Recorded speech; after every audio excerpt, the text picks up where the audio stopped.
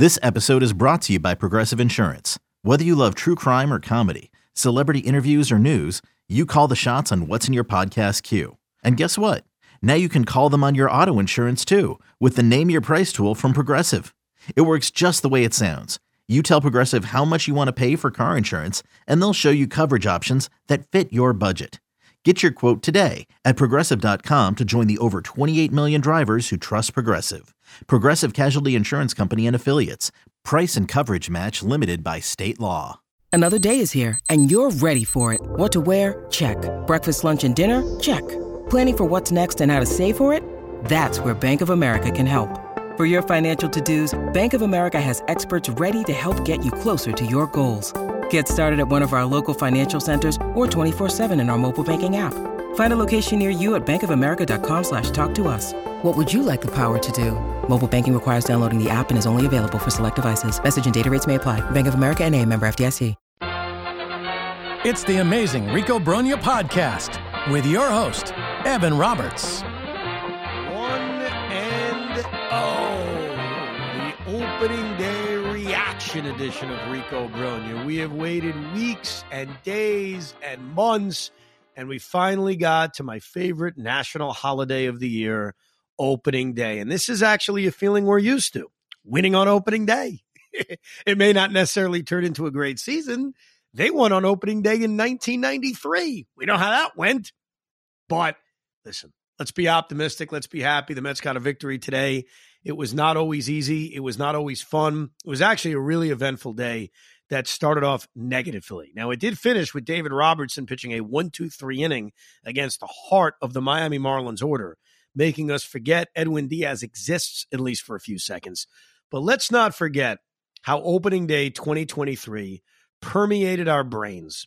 It started by all of us maybe checking in on the Yankees, seeing how they're doing. They're having their opener. Aaron Judge is hitting a home run.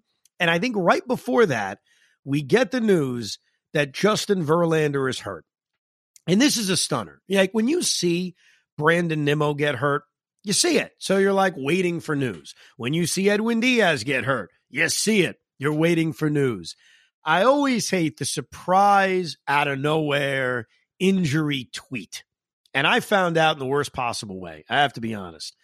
I'm sitting there getting ready for the opener, sit in my TV room, and I see a text message from one of my wonderful coworkers, Big Mac, Chris McMonagle. Now, Chris and I have a running joke with each other.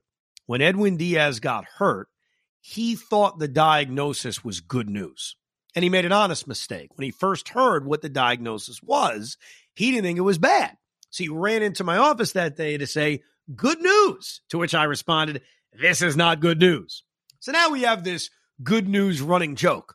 So all I see is a text message that says, good news on Verlander. And I'm thinking, good news on Verlander? What? And I scroll up to see that Justin Verlander has a teres muscle strain, which caused immediate opening day depression. Let's not lie to ourselves. Immediate opening day depression.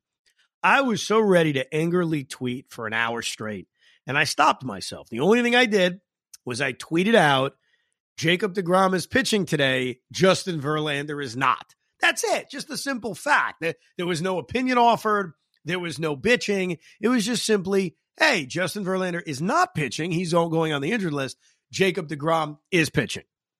And I started to stew and get so angry thinking back to all the discussions we had about deGrom and he can't stay healthy and Verlander's a horse and he won't get hurt. And now he has a strain of a muscle that I'd never heard of. So I was upset. I was angry. I texted Hoff. I think I broke the news to you, Pete. I don't think you knew about it, right? No, I did not. I just got to my seats. I was somewhere else today, actually. We'll get to that in a second. Oh, okay. I was at Yankee Stadium. Oh, goody. You were at the perfect Yankees opening day. Anthony Volpe drew the greatest walk in the history of baseball. He had the greatest first stolen base in the history of baseball. Aaron Judge had a remarkable home run. Garrett Cole was dominant. It makes me sick to my stomach. It was such a perfect Yankees opening day. And meanwhile, we're wallowing in our own pain that Justin Verlander has something called a teres muscle strain. You know what though? It's funny because I did see your text, your tweet, not too soon after, and I tasted the anger in that tweet, even though there wasn't much there. It was just facts. Yeah, I tasted the anger behind it.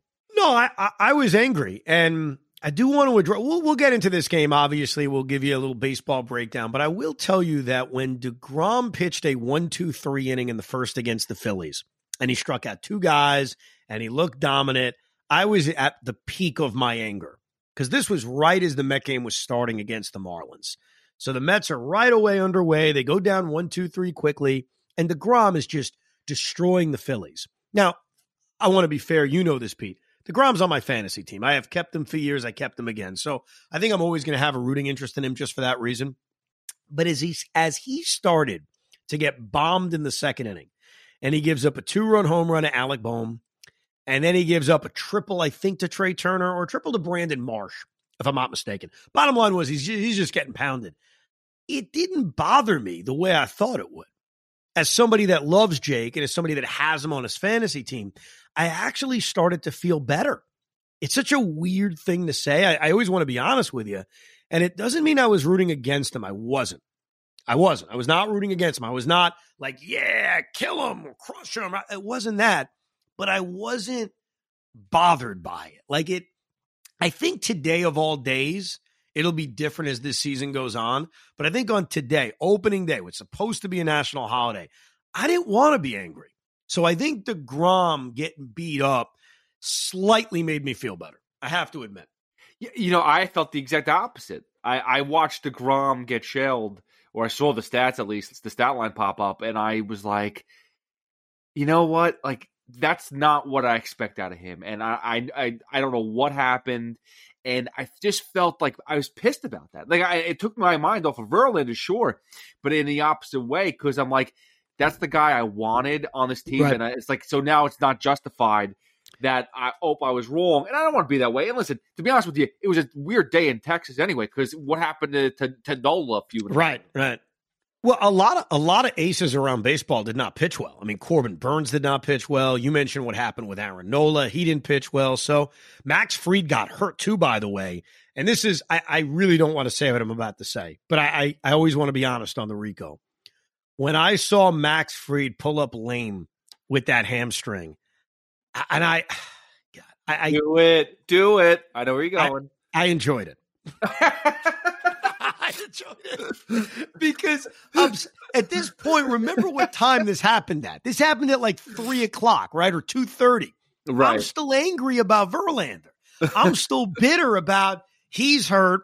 I don't know how much time he's going to miss. DeGrom is pitching, and here's Max Fried. And, his hammy hurts. Oh, okay. It made me feel better. So I was surprised by what my emotions did to me today. I felt better when Fried got hurt, and I felt better when DeGrom was throwing batting practice to the Phillies. So here's a question for you real quick before we even get to breakdowns of games. Did you notice, I felt like, I know Cole had a really good game with strikeouts, and I saw that. But I felt overall, strikeouts were a little bit lower today in total. And is that because of the pitch clock at all? Did you notice that? I don't know. I mean, maybe we noticed that because of the Met game. Max only struck out 6. Sandy Alcantara only struck out 2. But even Jake, as bad as he was, he struck out 7 guys in 3 1/3, 3 2/3 innings. And Cole struck out a bunch of guys. No, I think it's just sometimes on opening day, guys don't pitch well. Even though we have all the aces going, sometimes you just don't get the dominance. And I will remind you of this. And I don't know why this sticks in my brain so, I guess, adamantly in my head. When the Mets lost Mike Hampton after the 2000 season, we were very bitter at Mike Hampton. And I'm not comparing Hampton to DeGrom, just that here was this big-time pitcher that left us. And I remember watching his first start. He went to the Colorado Rockies, and he pitched brilliantly in his first game. 8 scoreless innings, and I think hit a home run. You can fact-check me on that one, but I think he went 8 scoreless and hit a home run. And as that happened, I'm thinking, oh, my God, this is going to be a disaster. I mean, Mike Hampton is going to defy all logic in Colorado. We are going to regret not re-signing him. We're going to regret not bidding more than we did. We're going to regret the Colorado school system. And Mike Hampton after that was terrible. So it's just a reminder that what happens on opening day, we're going to overreact to. I'm going to overreact to. but perspective is important. Just like the Mets winning on opening day. Mets win on opening day all the time. It doesn't mean it's going to turn into a great season. Just like losing on opening day doesn't mean the opposite. So Hampton was brilliant in his first ever game as a Rocky. His tenure in Colorado was a disaster. The same thing may happen here with Jake. I mean, Jake had a horrible start. He could go dominate his next 5 or 6, lower his ERA, and win a Cy Young anyway. So it was weird. It was a very weird opening day, and I had weird emotions. And then you throw in, and this is pure selfish, I admit it. I'm on the air with Craig after the Yankee game. So I don't get to fully enjoy opening day where I'm scoring it, and I'm watching it, I'm focused on it.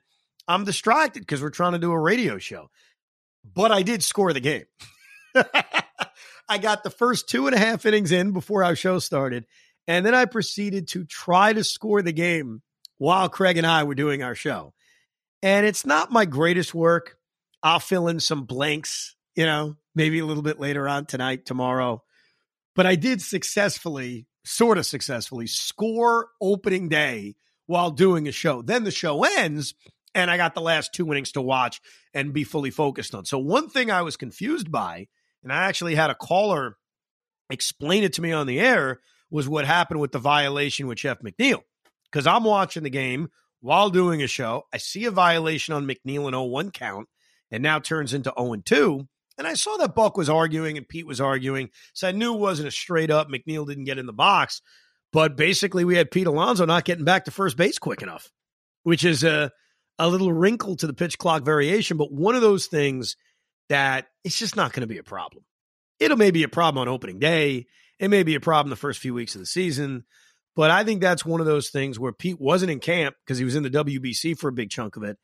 And that's an easy thing to fix. But how about the fact, big spot in the game, McNeil's called for strike 2, could have changed the game, takes a ball, base it up the middle on the next pitch, which great compliment to Jeff McNeil. He's an excellent 2-strike hitter, but also a violation doesn't end your at bat, good or bad. Obviously, a ball in a big spot or a strike in a big spot can change things. But look at Jeff McNeil, and it wasn't even really his fault. 0-1 count goes to 0-2, big spot in the game, still rips a single up the middle for a huge RBI single in that 6th inning. But that was a weird spot that I was confused by because I was also trying to host a radio show while watching it. Another thing you may have missed was Max Scherzer let the clock go down to about 1 second, and it actually looked like he started pitching after the clock had already hit 0. And I forget who was up to the plate, but he called timeout because it looked like Scherzer went too long, and right. he was kind of arguing with the ump for a second, like, it went to 0. Why do I have to call timeout there? And no, there was no ball, no strike call, there was no nothing, but there was a little, and they did a replay, and it showed that Max, because the one thing that we've talked about is Max is trying to mess with hitters, right, and mess with the clock, and he went past it and totally just missed it. That's interesting. That is something. Again, I think that we've talked about that. He's trying to figure out what the fine line is, where they can go past. In football, they can snap the ball a second late, and it's to get by it. Is that going to bite him at some point in time in the regular season? Yeah, I mean, I think he's learning. He's playing around. He's obviously trying to see what can give him an edge, which I don't have a problem with. This is still extended spring training, if you will. Those first week or two of the regular season is almost an extension of it. As far as the game is concerned, Sandy Alcantara's coming off a Cy Young Award-winning year.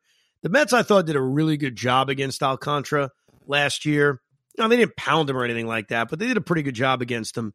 And in this game, the whole inning, and really the whole game against him, turned when he walked Vogelbach on 4 pitches, which was kind of stunning. Sandy's a real good control pitcher. He walks him on 4 pitches. Omar Narvaez comes through with a big base hit. And I was thinking, when he singled and Vogelbach went to third, so they're set up with first and third, 1 out in the 3rd inning, thought pops in my head immediately, they've already got more production from catcher already. I mean, already we're 1 game in, we're 1 plate appearance into the season, and Omar Narvaez already has done more than Tomas Nido and James McCann combined. So, that was a big moment in the game because it set him up with first and third, and then Brandon Nimmo was able to take advantage of it with the sacrifice fly. They did have the base running miscue where Narvaez got kind of caught between first and second. but they were able to jump out to an early 1-0 lead. Scherzer was mostly really good. He gives up that leadoff hit to Arraez, gets a double play, got another double play later in the fourth inning on that long at-bat against Garrett Cooper. And then in the sixth inning, the Mets were able to tack on, and that was that inning with Jeff McNeil that we talked about, where Nimmo draws a walk, Marte rips a base hit up the middle. Then you get the bad Jazz Chisholm defense where he makes the bad throw. The Marlins have so many guys out of position. So that's going to be something, especially early on. And the Mets see a lot of the Miami Marlins early on, these 4 games plus 3 at City. They play 7 of their first 10 games against the Marlins. They're going to be defensive miscues. That doesn't mean that Jazz Chisholm isn't going to turn into a great center fielder, or Gene Segura isn't going to be fine at third base, or Joey Wendell isn't going to be fine at shortstop. I just think early on, that's the time you want to play these guys because they have so many guys out of position. And that was a big moment because that allowed Lindor to get the sac fly. Alonso draws the walk, and then McNeil in that weird, quirky situation comes through with an RBI single. And then Max Scherzer made me want to punch a hole in the wall because it's 3-0. And my brain already starts to click, okay, Max has been great. He's only allowed 1 hit. There were a couple of other base runners due to walks. Get me 3 outs in the 6th. That's fine. Pitch count's going to be probably in the high 80s, low 90s. It's opening day, and he's done. So I knew 6 innings, and he's done. And then, all right, I like giving the bullpen a 3-run lead with 9 outs to work with. I'm good with that. I feel good about that. And you could tell early that 6th inning, Max was not fooling anybody. Jacob Stallings hits the crap out of a ball and rips a double. That same Jacob Stallings, by the way, who had a game-winning home run against Edwin Diaz when Edwin Diaz sucked back in the day. You know, remember those days when we didn't love Edwin Diaz? Stallings rips the double. He gets Joey Wendell out. Okay, all right, let's get through this. Gives up an RBI double to Luis Arraez, who's going to be a pain in the rear end. I'll tell you right now, Luis Arraez, seeing him, I know it's not 19 times a year anymore. It's 13 times a year. But he's a hitter, man. He's impossible to strike out, even though he did strike out in this game. He's mostly impossible to strike out. He's like Jeff McNeil. Very similar to Jeff McNeil. Very, very good hitter. He rips an RBI double. Then Max gets Gene Segura out. And when he gets Gene Segura out, who's a Met killer, he's an out away from escaping this thing with a 3-1 lead. And that 0-1 pitch to Garrett Cooper was right down the heart of the plate. And he murdered it. Oh, I hit the crap out of it. Right off the bat. You could tell that baby was going out. And I'm disgusted. I'm on the air. So I got to deal with this while I'm on the air. I got to be like, crap, on the air, which I hate. I hate afternoon Met baseball when we're on the radio. It's just my lowest moment was probably the Justin Upton J-Ris Familia game back in 2015 in that rainstorm when Familia gave up the home run to Upton and they had a 2-hour rain delay, and then Craig Kimbrell came in and sealed the deal. Then the next day they trade for Cespedes and the whole season turns around. We were on the air for that, Joe and I, and it was just awful. So Scherzer gives up the home run. I give him credit. He gets the last out of the 6th inning. And it's a quality outing, I guess, 6 innings, 3 runs, but it's a real kick in the balls when you give your ace a 3-run lead and he wipes it all away in the 6th inning. Yeah, no, like, dude, you could tell it was coming, like you said, and I don't understand how it always comes up, but it's never like, listen, besides the playoffs, it's never Scherzer gets battered around and gets beat up and gives up tons of run. It's always a home run that kills him. He gets one guy on base, and then boom, someone hits a home run. It's the one mistake, but that one mistake it's clear, like you said, he was getting tagged. Dude, this is, as an opponent of Max Scherzer, this was always his bugaboo, giving up the big home run. It always was. And obviously it happened today. To his credit, he gets through the inning. And that to me is really, really important. It's like when a closer blows a save. I always look at that. Get me through the inning. It's a tie game. The game is not over. We go to the 7th inning. It's not the end of the world, even though it felt like it was the end of the world at the time. And what was really, really important was that the Mets responded right away. So the Mets never went to their bullpen in a tie game. They go top of the 7th inning against Tanner Scott, and they work out a rally, and they do it with the bottom of the order. Eduardo Escobar comes through with a hit behind in the count. Omar Narvaez draws a walk. Again, more productive than McCann and Nido. And that obviously sets up Brandon Nimmo, who was so clutch all last year and he's clutch again. He had the sac fly early in the game, hits the 2-run double that gives them the lead, and now it's almost like a reset. When Nimmo drives in those 2 runs, it's a deep breath, okay, kind of like we were envisioning before. Bullpen's got a multi-run lead. Go get the job done. And they did, man. And I was curious who and where Buck would go to, because we know who we think the circle of trust is, but we don't really know. Adam Ottavino had a great year last year, but in a perfect world, you really only want him facing right-handed pitching, right-handed hitting. That's ideally what you're looking at.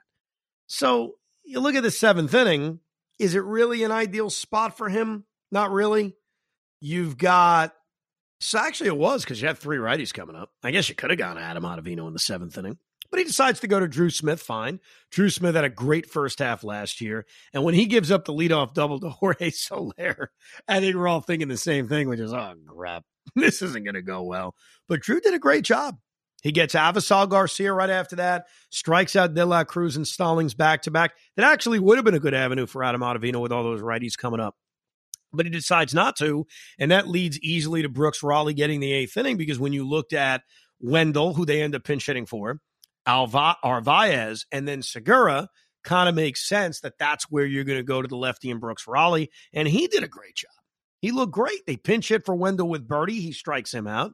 He strikes out Arraez, we mentioned earlier, is very difficult to strike out, and then gets Segura out. So right off the top, think about the work that the Mets got out of their bullpen before we even get to the 9th inning between Drew Smith and Brooks Raleigh. I know Buck said before the game they don't have a set closer, and he sort of, I sort of agree with him, only because, like we talked about last time, we saw him use a lot of Edwin Diaz in the 8th inning. And I think in baseball, we're moving past the quote unquote set closer, but there's still the reliever that you trust the most. There's still that reliever who more times than not gets the 9th inning. There's that reliever that you want in the biggest spot of the game. And David Robertson's that guy. He just is. I think going into the season, he's that guy. Obviously, that can change based on performance. And this was a great test. Not that a guy who's 38, 39 years old and is closed in New York needs a test. But for our team, for our purposes, for us watching him, it was a test. Closer of the National League champion Phillies, whatever. Big-time reliever for the Yankees, whatever. It's all new to us now, because all that was us watching from afar. Now it's, what are you going to do for us? You're facing the heart of the Marlins order. Granted, it's the Marlins. They're not exactly murderer's row. They scored 3.6 runs per game last year. But I like that. I like throwing them right into the fire. But we all had that same fear since Edwin Diaz got hurt, that the Mets were going to lose games because Edwin isn't there. And if, God forbid, they lost on opening day, even though it's only one game, it would be something that would be tattooed on our brain forever. Very similar to opening day 05 when Braden Looper wiped away Pedro Martinez's Met debut. So as Robertson got up there against Garrett Cooper, of all people, the guy with the 2-run home run in the 6th inning, I did have some fear in my mind. In fact, I may have gone to FanDuel and bet the Miami Marlins. I may have. I mean, what have I done that? With 11-1 odds? Maybe. I may have done that. Well, why do you look so disgusted? Well, because a few things. First of all, I think SMY threw out the stat of what it was if you were going to bet on the Mets to win at that moment. It was like minus 2,000 or something like that. Yes, so it's like, yes. So you must have saw that like, oh, I'm jumping on the other side of it. / they're throwing out the Edwin Diaz getting the walk off the mound, the injury. They're also showing last year the Mets are 89-0. Yes, after with leads. So you're like Mr. Negativity over there. Yeah, pretty much. I do this all the time with the Nets. It's called emotional insurance is what it's called. And my wife knows about it. She knows I do this. I do it responsibly, obviously. It's called emotional insurance, which is if things go bad, I'll still be very upset, but at least give me some money for it.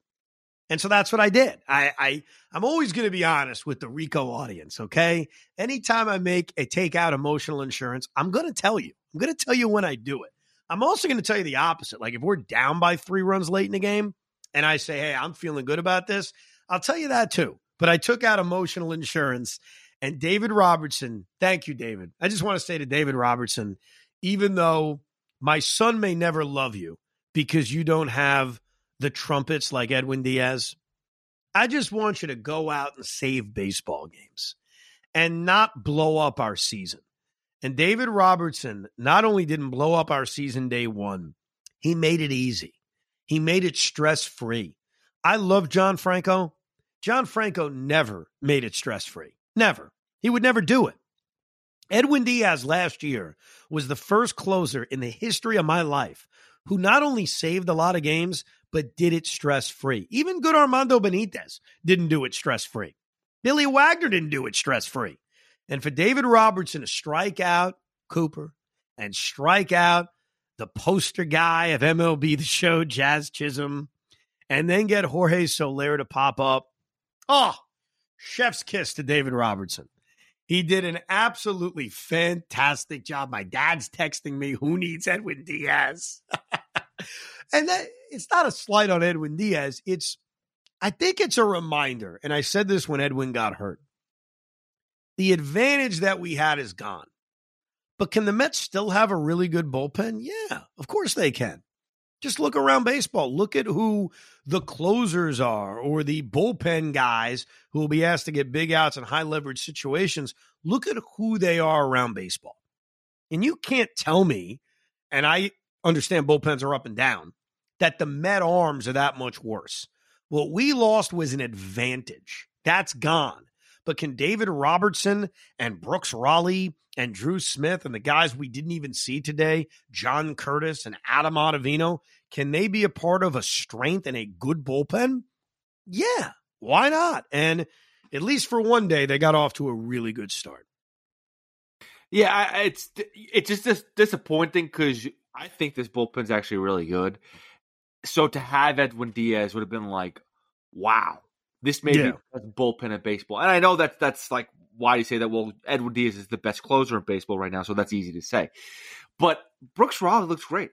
And I do think that Robertson will get most of the starts anyway, especially when you're going to have a mix of lefties in there, because we already talked how Robertson could basically face lefties just as well.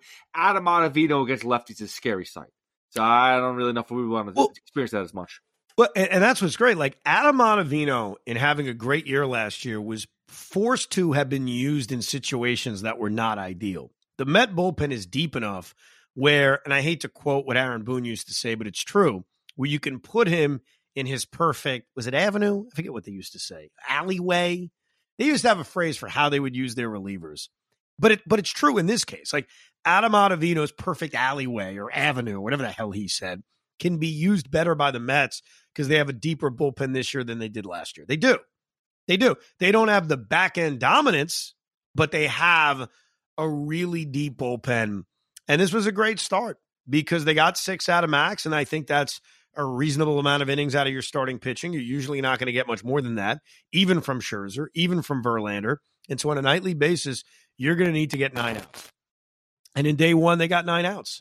The other thing that was really encouraging, and I want to circle this back to Verlander and his injury, is Brandon Nimmo. I bring this up because when Brandon Nimmo went down with that knee injury, I was panicking. I can't say every Met fan was panicking. I was panicking. And there was a fear that, oh my God, he's going to miss a lot of time. I was even saying, I may have said it on the Rico, get him back by May 1st, it's a win. Well, here we are on opening day, not that long removed from when Brandon Nimmo went down with his knee injury. Not only is he playing and leading off, he's driving in the first run of the game, and he's driving in the 2 runs that won the game in the 7th inning. And he's drawing walks and sprinting to first base. We got a pure, full Brandon Nimmo experience today. And we got that when it wasn't that long ago, where it felt like it would be impossible to see him play. Where we're breaking down who's going to replace him. Now, who's going to play center field? So I think that's a reminder that while my initial reaction of Verlander is to panic, and there's reason to be nervous about it, we just don't know with these injuries. You just don't know. And I think as Met fans, we always want to think the worst. And a lot of times it is the worst. But then there are times like Brandon Nimmo, where it's clearly not the worst because he didn't miss a game and he drove in 3 runs on opening day. Well, it's funny because we're talking about injuries. I mean, before we even got the Verlander news, I think we saw that I'm going to butcher his name, DeOka. Oh, Bryce Montes DeOka news, horrible news, yes. Yeah, Tommy John. So it's like that's why we're always thinking the worst. And thankfully with Brandon Nimmo, that did not happen. But I mean, a lot of it's precaution too, though. I think a lot of it was Nimmo, the timing of it. Let's just don't rush you back type of thing. Here's a question for you too. We didn't touch on the lineup. Did you like Vogelbach at 7? Yes. Yeah. I think their best hitter to protect, assuming you're going to keep Nimmo, Marte, Lindor, Alonso, which Buck ran out basically every day last year. I don't have an issue with it. The guy who offers the best protection for Pete Alonso is Jeff McNeil. It's not even close. And I think he gave you a reminder of it because there's a good chance he's going to come up with guys on base. The Mets are not a slugging team. They're just not. Alonso will hit a bunch of home runs. Lindor will hit a bunch of home runs. They're not a slugging team. That's not their strength, which means the guy who's hitting 5th is more times than not coming up with guys on base. And I'd rather have Jeff McNeil up with guys on base than Eduardo Escobar, than Daniel Vogelbach, than anybody else. So I think the way they lined them up was absolutely the way you should go. I got no issues with that. You want to split up the lefties to a degree, so you don't have Vogelbach and Narvaez back-to-back. You don't have Vogelbach, McNeil back-to-back. So think about it this way. If you're not hitting McNeil 5th and you're hitting Vogelbach because he's got pop, that means you're hitting McNeil 7th. And that to me is crazy. He's too good for that.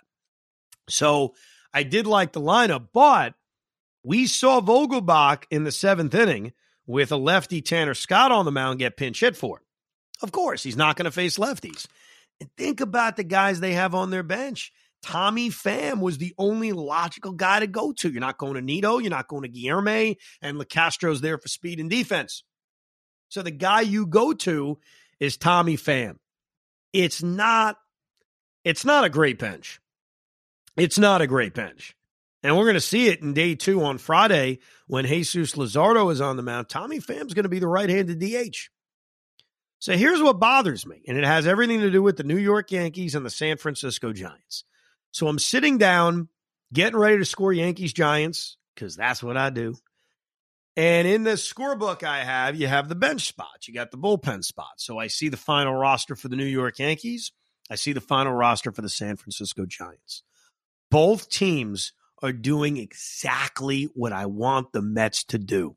The one roster construction thing I always scream about, and that is 12 pitchers, 14 position players. Why does that matter? Because instead of only having 4 guys on your bench, Guillerme, Pham, Nido, LeCastro, if you have one fewer pitcher, like the New York Yankees, like the San Francisco Giants, that gives you another bat.